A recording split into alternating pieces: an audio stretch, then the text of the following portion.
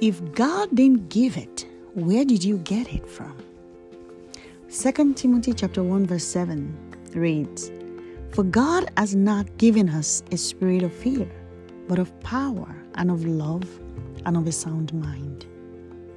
My pastor recently made this statement that if God didn't give it, talking about everything that is not in the covenant, then he said, you must have stolen it. Ouch. So let's try this if-then statement. If the spirit of fear is not in the covenant and God didn't give it to you, then where did you get the spirit of fear from? Let's go back to Genesis. Genesis chapter 3 from verse 8 through 10. "And they heard the sound of the Lord God walking in the garden in the cool of the day.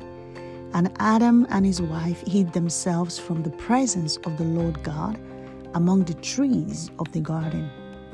Then the Lord God called to Adam and said to him, 'Where are you?'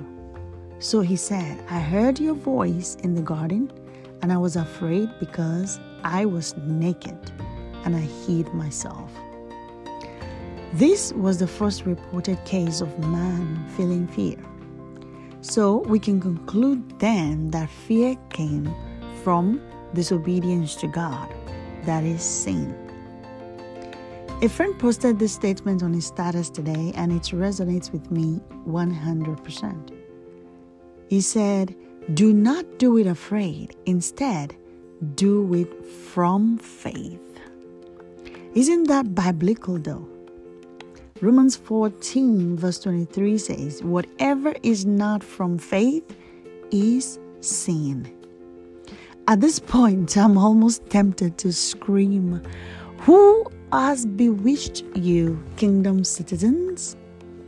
We hear phrases like, "do it afraid." Little wonder the spirit of fear has now become a stronghold.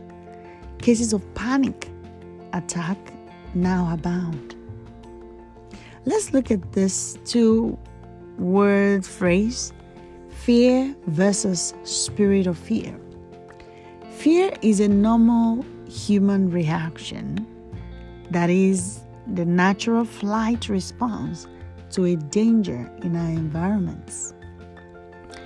Fear of God also is commanded by God.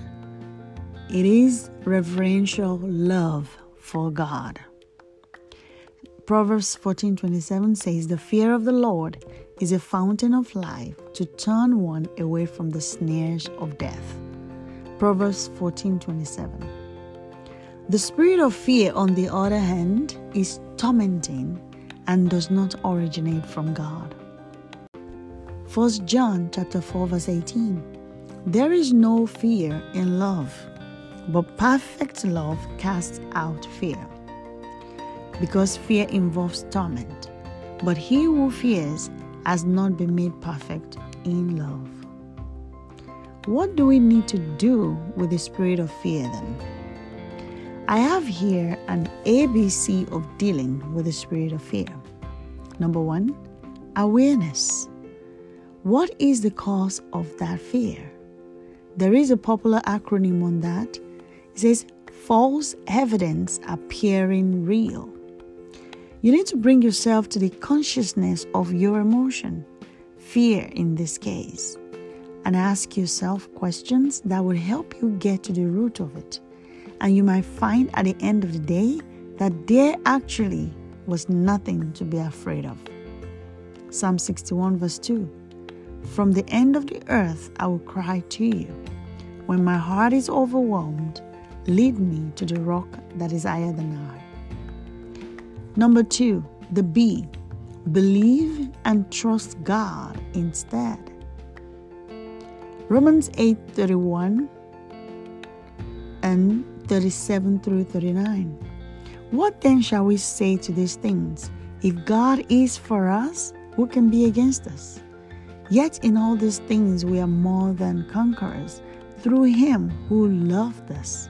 For I am persuaded that neither death nor life, nor angels, nor principalities, nor power, nor things present, nor things to come, nor height, nor depth, nor any other created thing shall be able to separate us from the love of God which is in Christ Jesus, our Lord. You need to embrace the love of God and be rest assured in that moment that He is with you and is making everything work out in your favor. 3.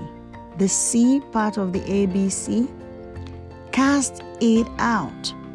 1 John chapter 4 verse 18. Perfect love casts out fear, because fear involves torment. But he who fears has not been made perfect in love. If the source of fear is physical, remove yourself from it immediately.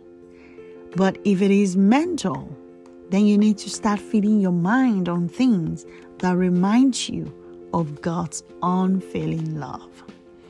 Philippians 4:8.